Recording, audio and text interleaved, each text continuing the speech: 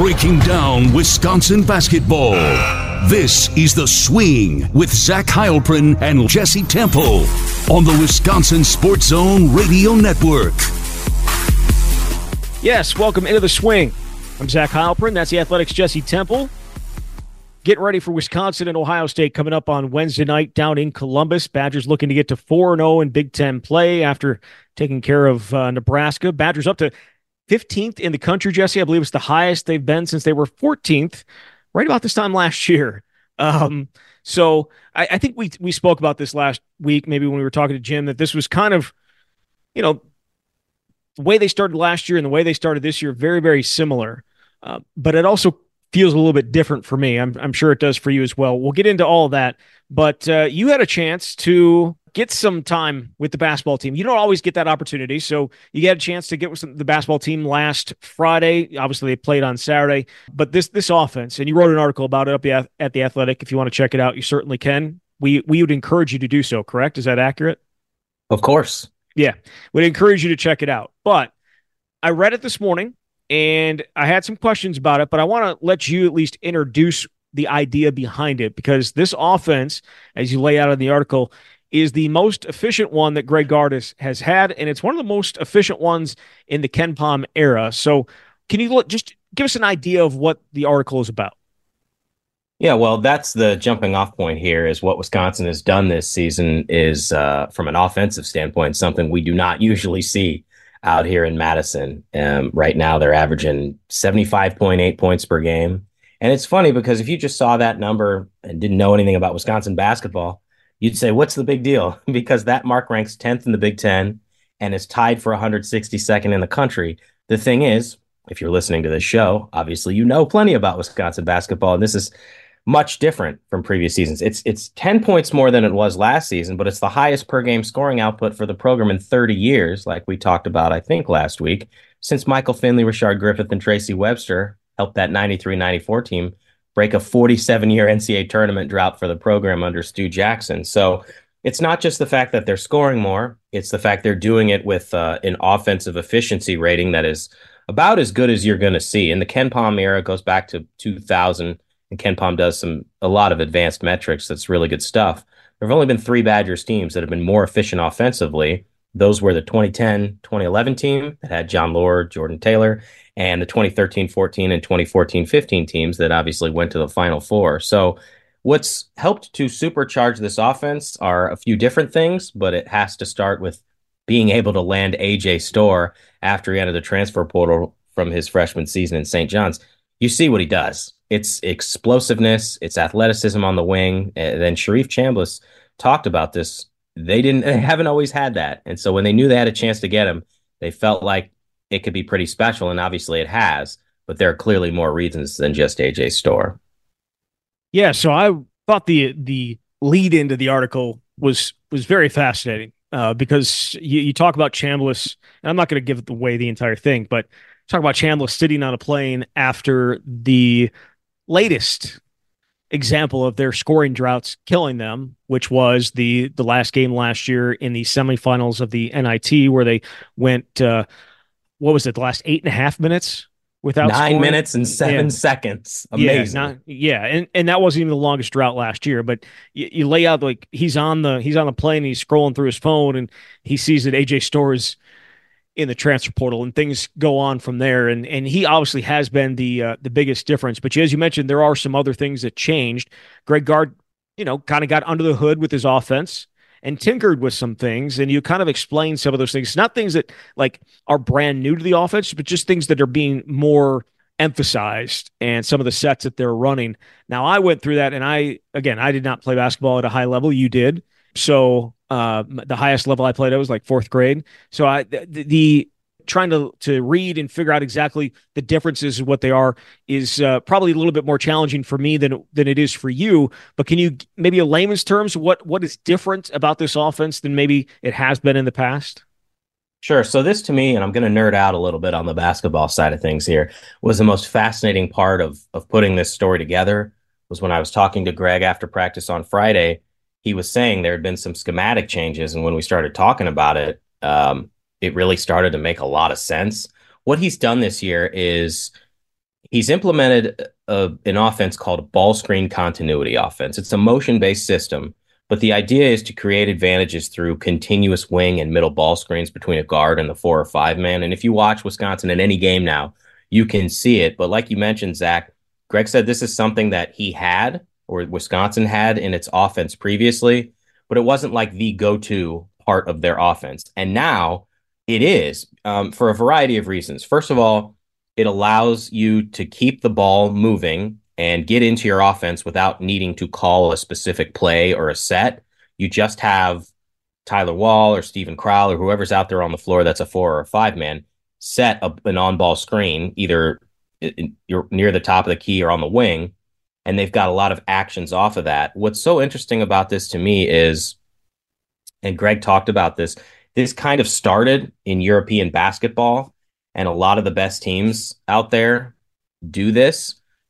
And Greg said that when he was putting this whole plan together in the offseason, that he leaned on Kirk Penny, who, as Badgers fans know, was an all Big Ten player here and was hired before this season as a special assistant to Greg. Well, Penny played professionally overseas for 15 seasons and ran a lot of the concepts that Wisconsin is now using. And this is why it works for a variety of factors. We've seen what Chucky Hepburn can do with the ball. He's got the ball on a string. So when he gets involved in a pick and roll situation, Wisconsin is going to have a lot of success. A lot of those pick and rolls are with Stephen Crowell, who not only is a big dude, but can do a lot of good things out of those screens. And in this story, I picked a couple clips from Wisconsin's latest win against Nebraska that kind of highlighted why this offense can be successful. But the thing about this offense is Greg has implemented a lot of wrinkles off of it. So they're not robots out there. And even if you're an opponent that understands what this offense is like to defend, Wisconsin can counter it with a lot of different things. So let's say Steven sets a screen for Chucky in the left wing. Well, he can do a lot of actions off of that. And one of the ones that I highlighted against Nebraska it's called a short roll. So Chucky got a double team because both guys came over to defend him and left Steven open. And Steven made a short roll to the top of the key, and Chucky found him. And obviously, we know Steven's been amazing from 3-point range. He's made 12 of 18 threes, and he made the three. There's other situations where you can set a screen on the wing, and everybody else has cleared out on that side. And so you set the screen and you roll going to the basket. It's called an empty side situation, so there's nobody there. You can have an easy layup. So, you can have guards roll through, you can have your second big man go under the basket, and it has just been really effective for this particular group. And you got to give Greg a lot of credit for figuring out how to tailor a system to the skill set of his players. And there's a lot of other reasons why it's worked, but Chucky, he's got 4 assists per game. It's the best mark of his career. He's got the best assist to turnover ratio of his career because of how many things he can do out of it. But it just keeps the ball moving. And I thought it was interesting. One more thing I'll mention about this offensive style is when I was talking to Max Klesman about it, he said there were a lot of situations last year, and I think anybody knows, you get under 10 seconds on the shot clock. Well, let's go set a flat ball screen, and Chucky's going to go make a play. The offense was stagnant. And now because they're consistently doing these ball screens at all times of the clock, when that does happen, I think they don't feel as much pressure to make something happen. And it's given, and this is what Max said, he feels like their patience and their poise this year in late shot clock, but also the entirety of the shot clock is a lot better. So, that's part of the explanation for this offense. But I ended up going down a really big rabbit hole here after talking to Greg about it. Like I started watching clips on YouTube of teams that run this, and Golden State runs this to perfection. Obviously, they're, won many NBA championships. But you can see so many examples where Draymond Green sets a screen on the wing for Steph Curry, and then the 2 defenders try to double Steph, and he throws this ridiculous pass over his head to Draymond, who's right in the middle of the lane wide open, and he can either shoot it or dribble into the lane and throw an alley-oop dunk. So it's very effective, and it's clearly working for Wisconsin because they have the personnel, and it's been fun to watch. Yeah, and some of the numbers really stick out, though, too, with compared to last year. Now, it's not just the team, it's the individuals, because we had so many conversations last year about their inability to finish around the basket, didn't we? It was the biggest question about Tyler Wall was like, where did that go? He dropped off into the 40s when he was in the 50s, in 21, and he dropped off. but he's back up, right? He's back up in above 50, shooting 2-pointers. He only hasn't really shot for three, though he did hit a three against Nebraska. But I also think Chucky being able to finish around the basket has been such a huge lift for them. He's shooting 13% better from two this year, and a lot of it is his ability to finish. Like that was one of the, I think a big criticism of him last year was, he's going to drive, but I don't know that he's necessarily going to be able to finish inside all the time. Well, he has this year, both of them, and it's really just been a team-wide thing that all those close misses and all those bunnies that were continuously missed last year, they're not missing them this year. And I feel like that's maybe a little bit too simple, but those are the ones you're supposed to make all the time. And they were not making them all the time. And for the most part, they are now. It's a good point you make, Zach, and it's something that Greg has talked about as well. The word that he used the most in this offseason is retention, and how important it was to make sure that the guys who were part of your roster last season were back this year. And they knew that they had a chance to be pretty special. But the biggest key in Greg's mind was the guys who are coming back, they have to get better and show market improvement, because this can't just be the AJ Storr show. Now, he's leading the team in scoring 14.7 points per game, but that leaves a lot of shot opportunities and points for the other guys. And they've all gotten better in some way. You can't discount how impactful Tyler Wall's ankle injury was, because he just was never the same last season, didn't have the lift that he needed. But you're right, he's shooting 56% on 2-point attempts. Last season, he shot 43.8%. Steven Crowell has increased his scoring and rebounding. He's playing more physically. As I mentioned before, he's made 12 of 18 threes. Not that I see that continuing, but look, we're this many games into the season. That's a pretty darn good sample size. But with Chucky, I think him being able to lose 10 pounds during the offseason and become quicker with the ball has been one of the biggest factors. You see it in his play. And Max Klesmit, he's more confident, because last year for him was a bit of a feeling out process since he spent his first 2 years at Wofford. He needed to prove to himself that he could play at this level. So those are 4 of your 5 key guys from last season. And we can talk about Connor Essegian as well. His role's clearly different now because AJ Storr is there.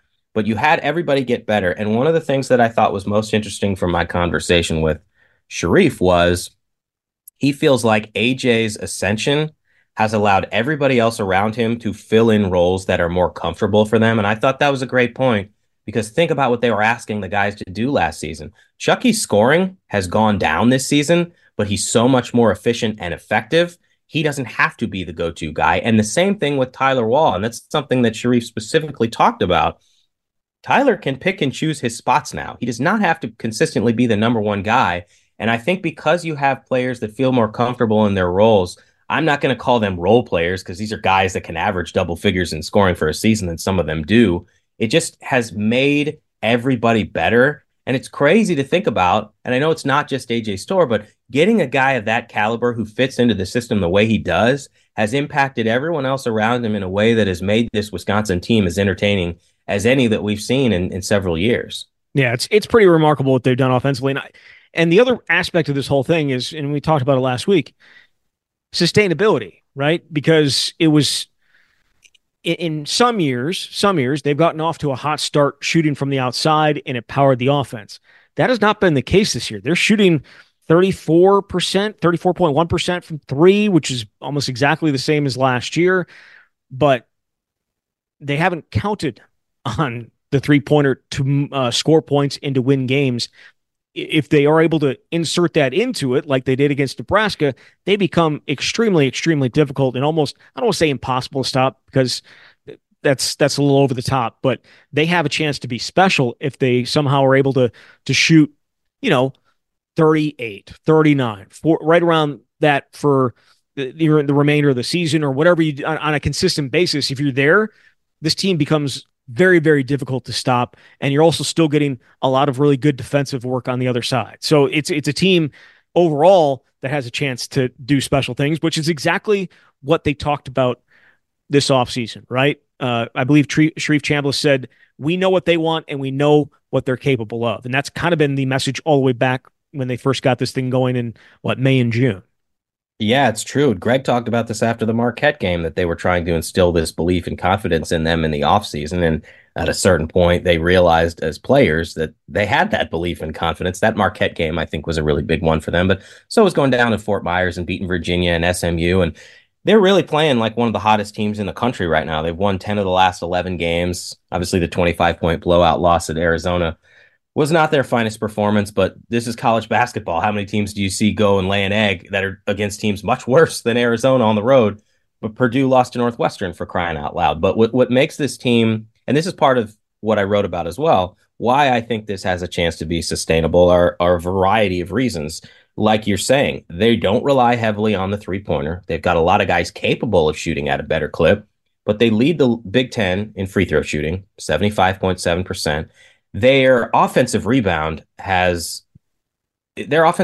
gone up significantly. They're rebounding 34.7% of their missed shots. Last season, it was 23.6%. So they're getting second chance opportunities. And on top of that, this is still a program where defense matters. And they're in the top 35 nationally in adjusted defensive efficiency. So it may not be quite at the level we've seen in years past, but they make up for that with their scoring ability. So I think that's part of why this feels sustainable. And the other thing, which we've talked about several times over the first couple months, but the level of depth that they have, you cannot talk about this team without talking about that. I think back to the NCAA tournament game against Iowa State in Milwaukee 2 years ago when they had Johnny Davis. Well, if Johnny doesn't have a good game, you're in trouble. And then Chucky Hepburn got hurt late in the first half, and they did not have any healthy point guards or active point guards left on the roster. And it was the death knell for this team. Even last year, Greg would basically play 8 guys. And if somebody had an off day, that was a heavy hitter for you,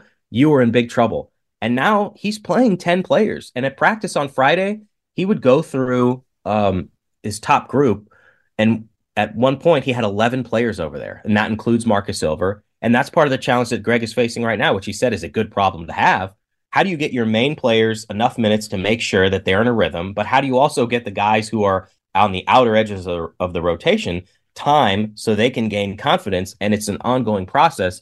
But I just think having 10 guys that you can count on, and they're not all going to play the same minutes in a given game from one game to another, and you're not relying on them all to score, but they can each bring their own piece of the pie here. That has contributed significantly to what makes this team special. And it's because you have returning players that improved. And it's also because you're getting AJ Storr, John Blackwell, and Nolan Winter in the mix as well. So I'm going to acknowledge that it's January 9th. We are still more than 2 months out from Selection Sunday. I'm also going to acknowledge that they were in this very similar position last year, as you noted in the article. And as we've talked about, off to a really good start, 3-0 in Big Ten play. We know what happened. In the article, you say this is the deepest and most efficient team in Gard's tenure. Mm-hmm. For you, is this Greg Gard's best team? Whoa. I'll let you think about it, because there are a number of teams you could throw in there. Yeah.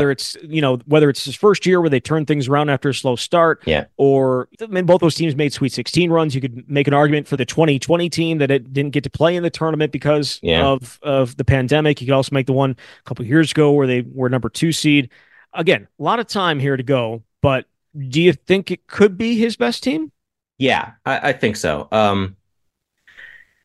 It's part of the challenge here is you, and this is how it goes in college basketball and probably a lot of sports, but especially in college basketball, you judge the success of a team based on what they do in the NCAA tournament. So if Wisconsin ties for first, earns a share of the Big Ten regular season title, but doesn't make it out of the first weekend, you feel a sense of disappointment, much like a couple years ago. Now, that was a little different because that team was picked to finish, I think, 10th in the Big Ten and then ended up with an All-American and Johnny Davis. But I think the balance that they have is what makes this team potentially the best of his time here. And this is his 9th season. And I think it's worth noting he hasn't had a team that got out of the first weekend of the NCAA tournament since his second season, 2016-17. So his first season and his second season, they made the Sweet 16. And since then, they had the team that was a rebuild that finished with a losing record, didn't make the tournament. They lost in the first round in 19. The team that probably had the best chance of making a deep run, unfortunately, didn't get that chance because the tournament was canceled amid the pandemic.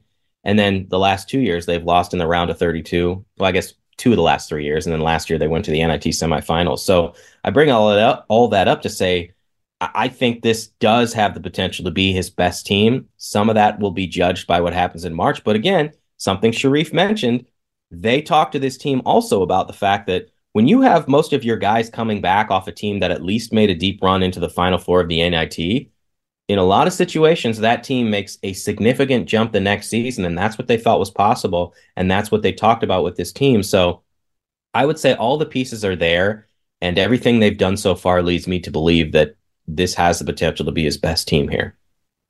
It does have the potential, and we'll see if that ends up playing out the rest of the season here. The other, we mentioned it, Connor Essegian. Yeah. He did not get a ton of time for much of this year, and people have been talking about it. It's obviously the question that always pops up when I ask for questions for Twitter or for threads and ask, we're going to be doing a show. Send me your questions. A lot of them had to do with Connor Essegian. Like, why isn't Connor Essegian playing? He should be playing over Max. Like all that type of stuff. Well, on Saturday, he got his chance. He got in early, ended up playing 13 minutes. He hit his first shot, hit his first two, I believe, 3-pointers, ended up with 4 for the game. It was the most in a game since last February when he, it started to fall off towards the end of his freshman season. Is this going to be a trend, a one-time thing? What do we make of what Connor Essegian did against Nebraska? Well, I'm sure the program hopes it's going to be the start of a trend. The program hopes he hits every shot, Jesse. So I think fans do too. But hope is not a method, as I've been told. Yes, I've heard that before.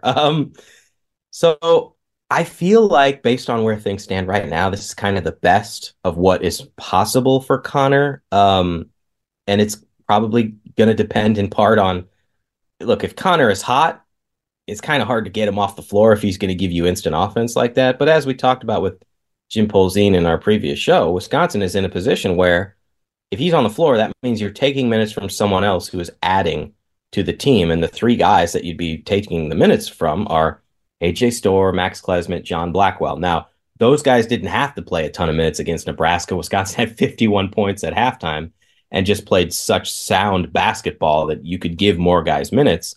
But hard to take AJ off the floor when he's scoring the way that he does. Hard to take John Blackwell off the floor when not only is he averaging more than 9 points per game, but he gives you so much defensively and in terms of energy. And the same with Max Klesmit. So if they can find a pocket here for Connor to get 10 to 15 minutes a game and he can make a couple of threes, I sort of feel like that's the spot that they're in right now. It's not realistic, I don't think, at this point to expect him to play consistently 25 minutes or to play the way in terms of minutes like last year when they absolutely needed him. And we know he's capable of scoring. He averaged double figures for a season last year as a true freshman. So it's a tough spot, but it does, I mean, Jim talked about this too, but his attitude has been very good. And I think that's gone a long way for him getting more opportunities. So I don't know that you can expect 4 made threes every game, but in terms of minutes, that feels a little bit of what could be possible going forward. 13? Somewhere in that range. I mean, 10 to 15. Again, you're taking minutes away from somebody else, but I think Wisconsin would look at it from, it's not necessarily taking away if Connor's playing as well as he's capable of playing, because you're adding value and scoring punch off the bench. Now he's got to continue to play well defensively, and that's obviously part of why the minutes have been limited. The back injury early in the season didn't help either. Yeah. Can you remember a player that fans get more excited to see hit a shot than Connor Essegian? Like there have been fan favorites, right? Like throughout time. I went back trying to think of some guys that, when they get on the floor, whether they hit a shot or not, it just feels like there's a different energy when they come on the floor. I'd really have to think about this one, but a lot of it has to do, all of it has to do, frankly, with what he showed last season. So I think people look at it and say he has done this and proven it. And I know he really struggled the last 12 games or so last season. But before that, it was so fun and entertaining to watch because here's this kid who you don't necessarily know what to expect as a true freshman, but was an incredible scorer in Indiana high school basketball, one of the best scorers in the history of that state, which is no small thing. And he's instant scoring and he's giving you threes. And it's like, if he gets space at all, it felt like it was going in. So I think that energy and enthusiasm that he created last season is what people have in their mind when they see him on the floor right now. And so it's understandable why they get that excited. But I've certainly seen in my mentions and comments and things like that, questions about Connor, and people want to know why isn't he playing more, and this isn't right. And it's kind of like, well, it may not be ideal for Connor, because if you're a player, you want to be out there as many minutes as you can, but it speaks to what this Wisconsin team has right now.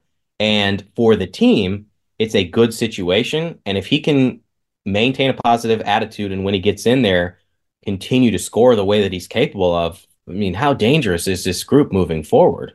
I mean, it's incredibly dangerous, incredibly dangerous. If they are able to start hitting threes, and it's not like they shot it great last year. They're shooting about what they did last year, but they have their best shooters have not necessarily shot it. But you got what'd you get from Chucky there? They got 3 for 5. Maybe that's trending in the right direction too. So maybe eventually Max, I think he hit 1 the other night. Maybe that starts to go the right way. And again, you're not going to see Stephen Crowell shoot 60+% from 3 for the season, unless he continues to shoot at the volume that he does. And John Blackwell's probably not going to shoot over 40% for the season.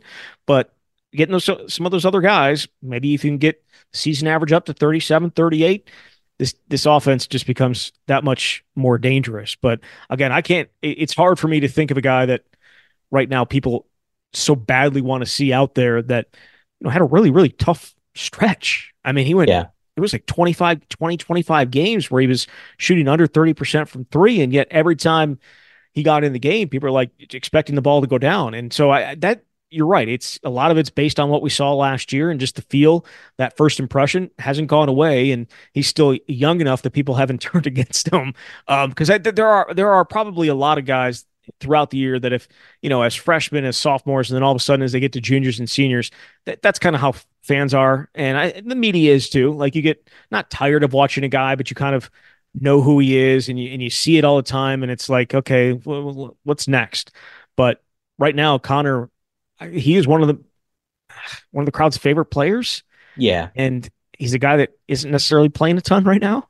Yeah. I've certainly seen a whole heck of a lot of that on the football side, particularly at quarterback in the last 13 years or so. That comes to mind. But I also think there's something to be said for people rooting for him to emerge from the struggles, because if you're a fan, it's been so well documented. You know that he tapered off at the end of last season, and you know that he came into this season and the minutes just disappeared. The injury, like I said, didn't help. But I go back to when I was talking to Greg in, I think it was November, and I had asked a question of, does it take a measure of selflessness for Connor to assume a new role? And in retrospect, it feels like it is a silly question, but he was basically like, it wasn't like, it's not selflessness. AJ Storr came in and he was just better. And it was clear right from the outset that AJ was going to be a starter and play and all that stuff. And Connor had to continue to find his role. But again, I do think people are aware of the struggles that he's had, and they know what his ceiling can be, at least based on what he showed early last year. So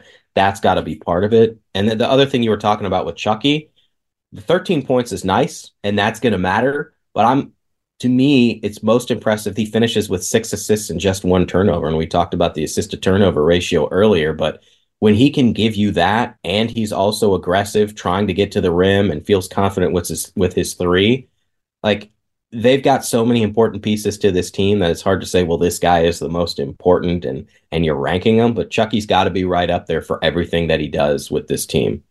I know he didn't score the most. I know he didn't have the most rebounds. I know he did have the most assists, but he was my player of the game the other day, because I thought both, on both ends of the floor, it was a largely complete game for him. So that's the one I went with coming out of that game.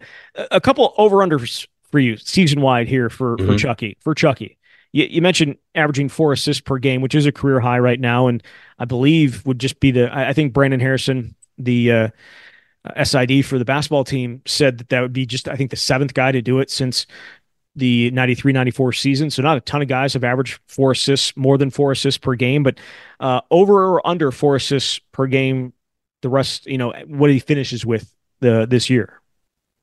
Well, I'm going to go slightly under, largely because some of those numbers can be inflated when you're playing some of the non-conference teams and in the Big Ten. And this is another point we should make. I mean, I talk about how they're averaging 75 plus points per game. If that continues for the rest of Big Ten play, and that's where they're at in March, holy hell. I mean, honestly, because we know what the Big Ten is like. I do think this Wisconsin team is capable of weathering those 60 to 55 grinded out games, but I would expect the offensive numbers to go down when you're playing Big Ten teams that are not only physical, but scout you better than anybody. You're going to play a lot of these teams twice in 1 year, and you see them every year on multiple occasions. So that's why I think it would go down slightly, but I don't think it'll be a market drop off. And the other thing is, I do think his assist to turnover ratio, which is something I always look at, there's no reason why that can't continue. So that's kind of my perspective on where things stand with Chucky. But he's, to me, this is without a doubt the finest season of his Wisconsin career to date, even if he isn't scoring as many points as he did last season. Yeah, he's 17 assists through 3 Big Ten games. He had 8 against Michigan State. He had 3 against Iowa, and then obviously had 6 on Saturday. And in those Big Ten games, he's turned it over 4 times. So he is certainly getting it done on that end. And then the next over under was going to be over under. His assist to turnover ratio now is 3.3 to 1. Yeah, over under on that. The rest, well, what he finishes at, because that would be, I believe, top 5 in school history. Yeah. I think it's going to be pretty darn close to that. Maybe I'll just, because I don't want to hedge, you know how I like to hedge over the years. I'll say slightly under, again, largely because of how well some Big Ten teams can defend. But the way he's taking care of the ball, I just can't discount the intelligence that he plays with and the ball handling talent that he has. And I do think this offense is so well suited for him because of the variety of ways he can attack it.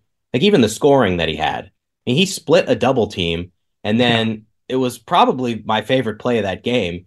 He looked off a guy, he got near the rim and looked at Crowell like he was going to pass it. I think it was Crowell, looked like he was going to pass it to him. And the defender just was shaking out of his shoes and didn't know what he was doing. And then Chucky got to the rim and had a layup. So he can do so many different things. But from an assist to turnover standpoint, I mean, I certainly think at least 3 to 1 is likely based on how he's performed. And that is so hard to do. He bit so hard on that. Yeah, it was a great play. It was fun to watch. Bit so hard on it. So hard on it. All right. So Wisconsin 3-0 in Big Ten play. They're the only unbeaten team in conference play. They go to Ohio State on Wednesday night. The new bracketology from ESPN came out Tuesday morning. We are doing this Tuesday morning. Wisconsin is a 3 seed, according to Joe Lunardi. Higher, lower, just about right come Selection Sunday. I think it's going to be in the 3 or 4 range based on what we've seen so far. It almost feels like at worst it's 5, because I think in a lot of these Big Ten games, the Big Ten is just, it doesn't have a lot of upper echelon teams. And I think Wisconsin is going to have a field day. I really do think based on their playing, they've got a chance to rack up a bunch of wins. And if you do that in the Big Ten, even if there aren't a bunch of ranked teams, then 3-4 feels pretty realistic for this group. Yeah, I don't know how many teams are going to get in. There's only 3 ranked teams right now in the AP Top 25. It's Purdue at 1, Illinois at 10. They're coming off a loss at Purdue, but it was only a 5-point loss. And then obviously Wisconsin at number 15. There's no other ranked teams right now. That doesn't mean that there's not good teams in this conference. It's just right now, when you look at potential tournament teams, this is not last year, right? Like this is not as, and there weren't a ton of high teams in terms of like how good they were last year, but the entire conference was solid, and anybody could beat anybody any night. Do you think that's still the case with this conference? I mean, we already saw Northwestern take down Purdue.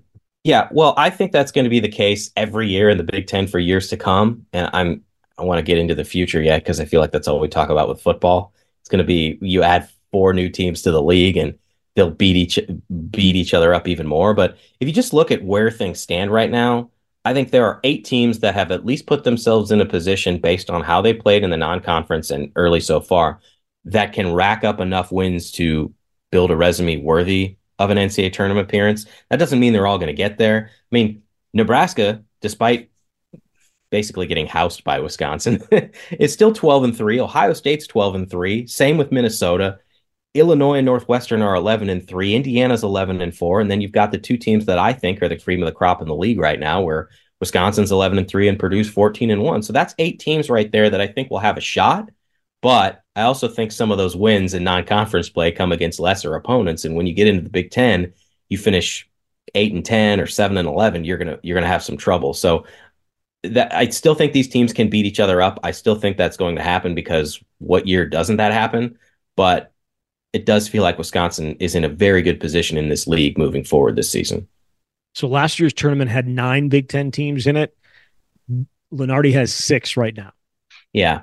Which number is closer to reality? I mean, are they getting? Do you Probably think 6? Yeah. I mean, I'm wondering. I haven't looked at it, and maybe don't know who's missing. But I assume Nebraska's missing, and is Ohio State missing? Like, does he have Northwestern in there? Because the others, I'm guessing, are the ones that he has in. Ohio State is in. Okay. Nebraska, I believe, is one of the first out. Okay. First 4 out is Nebraska. Last 4 in, Northwestern's in the last 4 in. So the Big Ten teams are Purdue, Wisconsin, Illinois, Michigan State, Ohio okay. Ohio State, and Northwestern. Did I say Northwestern? Yeah, that's okay. It's irrelevant. Yeah. He has 6 in, and Wisconsin, obviously, a 3 seed according to Lunardi at this point. Well, again, it's going to be interesting. It's going to be interesting to see how it plays out. I wish it was March. I know you don't want to wish away a basketball season, but I also love March. So yeah, how can you not? Especially if you happen to root for or cover a team that is actually participating in the most meaningful tournament. Yes, yeah, the covering Wisconsin and whoever it was that Stephen Crowell put up a whole bunch of points on in the first round of the NIT last year, in front of it was actually a better crowd than I thought it was going to be. I think it was maybe 6,000 or 7,000, 8,000, whatever it was. I'd prefer to be in Memphis or Pittsburgh or somewhere else covering an actual NCAA tournament game. But we'll see how this all plays out for Wisconsin. Again, they will be in Columbus on Wednesday to face Ohio State. The Buckeyes coming off a loss on the road at Indiana. They also have a game this Saturday coming up against Northwestern. We'll be back probably early in the week before they go to Penn State to talk about these next 2 games, and we'll see how it plays out. Jesse, thank you very much. Thanks, Zach.